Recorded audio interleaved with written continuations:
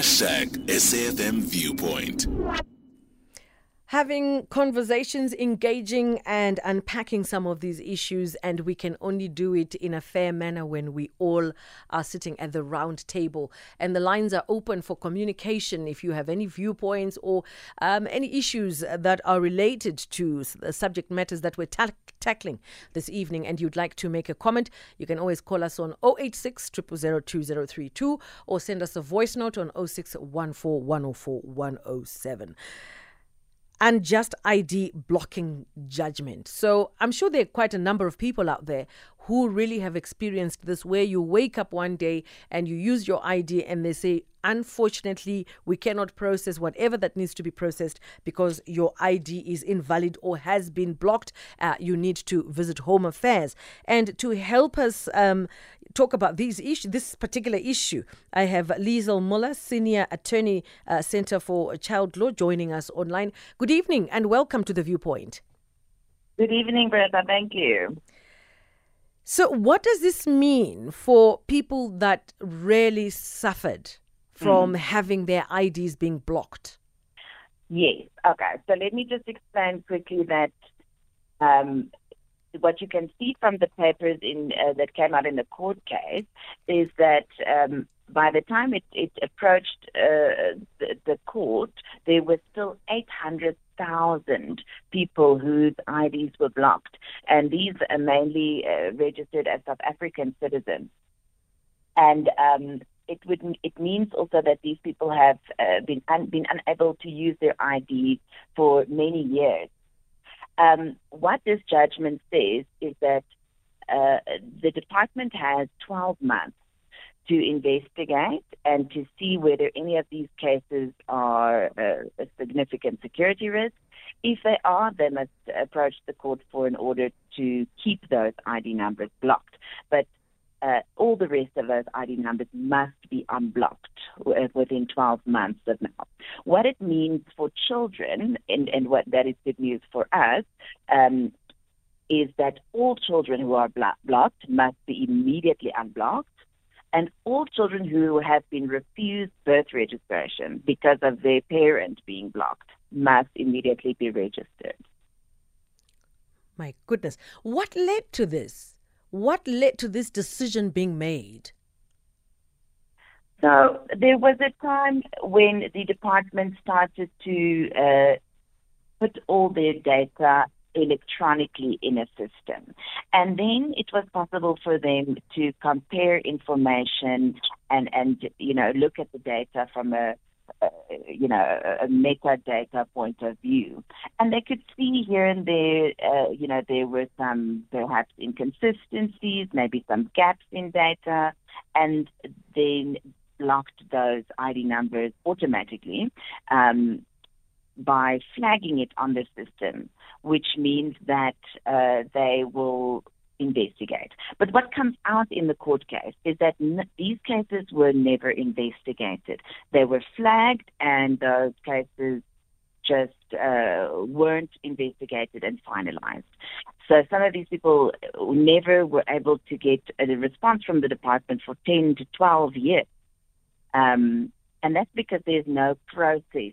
And this is part of why the court finds that it is unlawful, because for any process, any decision that an official of the state makes, there has to be a law which authorizes them to make that decision and to make sure that that decision happens in a way that is consistent with the Bill of Rights.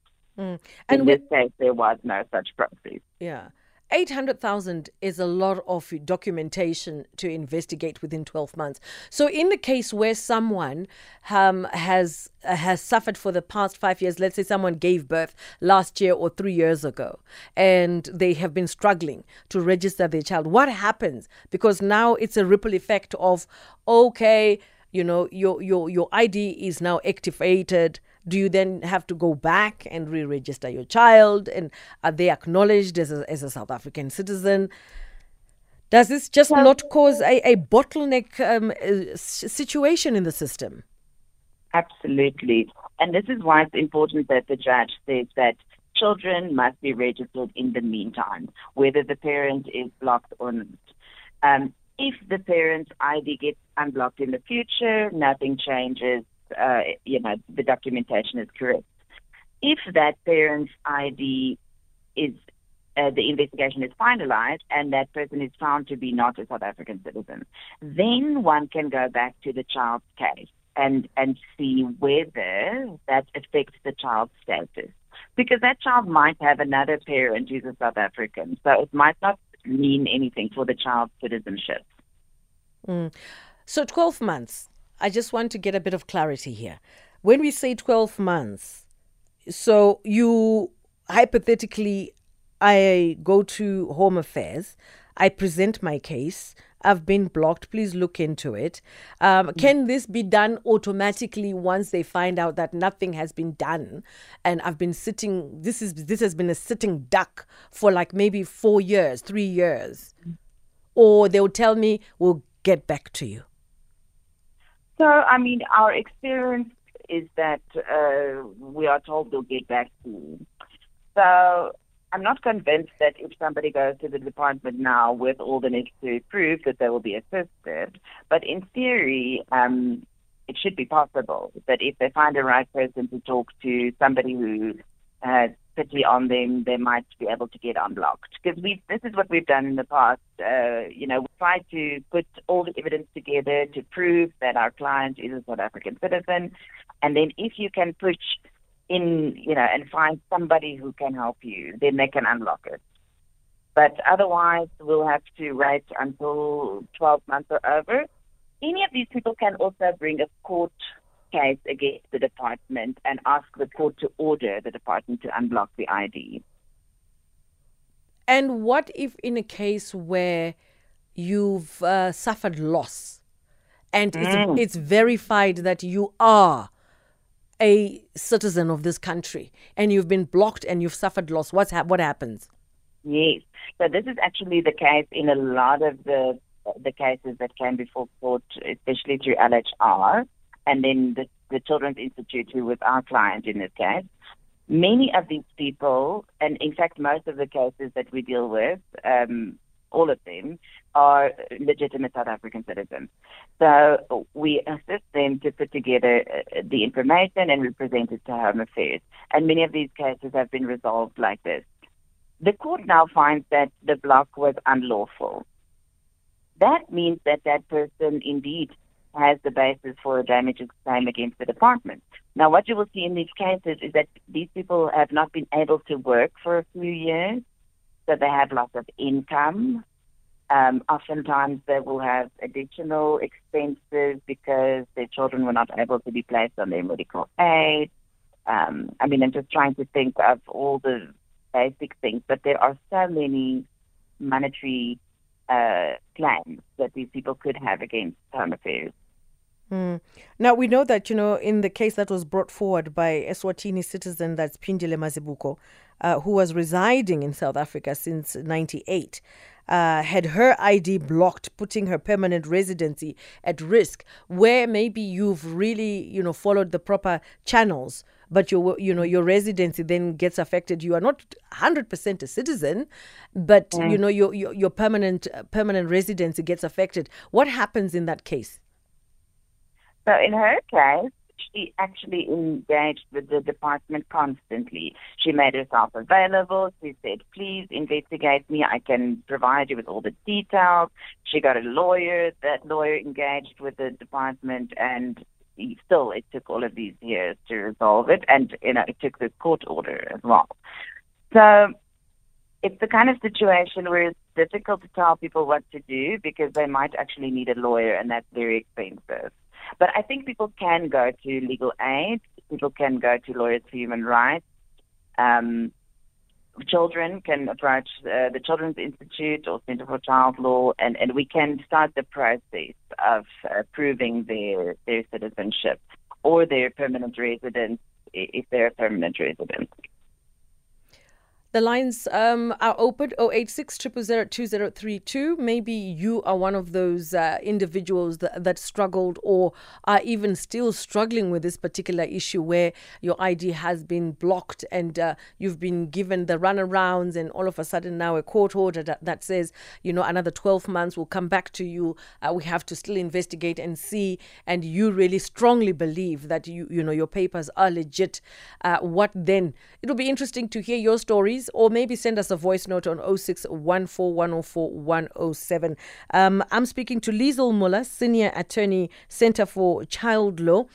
Coming back to you, Liesel, just maybe explain for me your position and where you're coming from. I know that you are coming from a children aspect where you're looking after children, and just elaborate further. Yes, so the Children's Institute is an institute at the University of Cape Town, and they struggle to get their first registered. The Centre for Child Law, where I'm based, we represented them as a friend of the court. So we weren't the applicants or the respondents.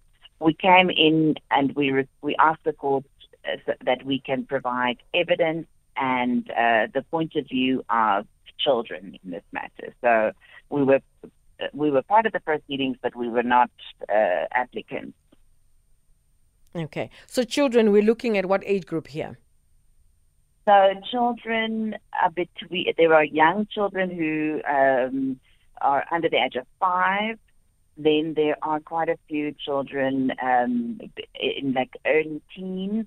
And of course, then at some point they become 18 and then they worry about, being deported and these things. But most of these children are of school-going age and they are not going to school.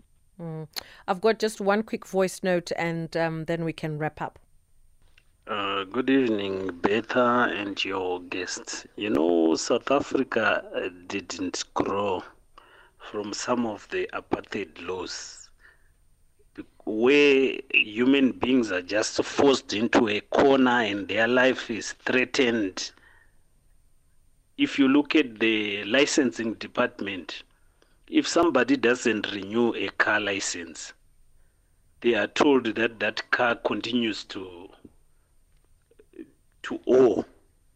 Instead of owing the last license, even it doesn't have to owe anything.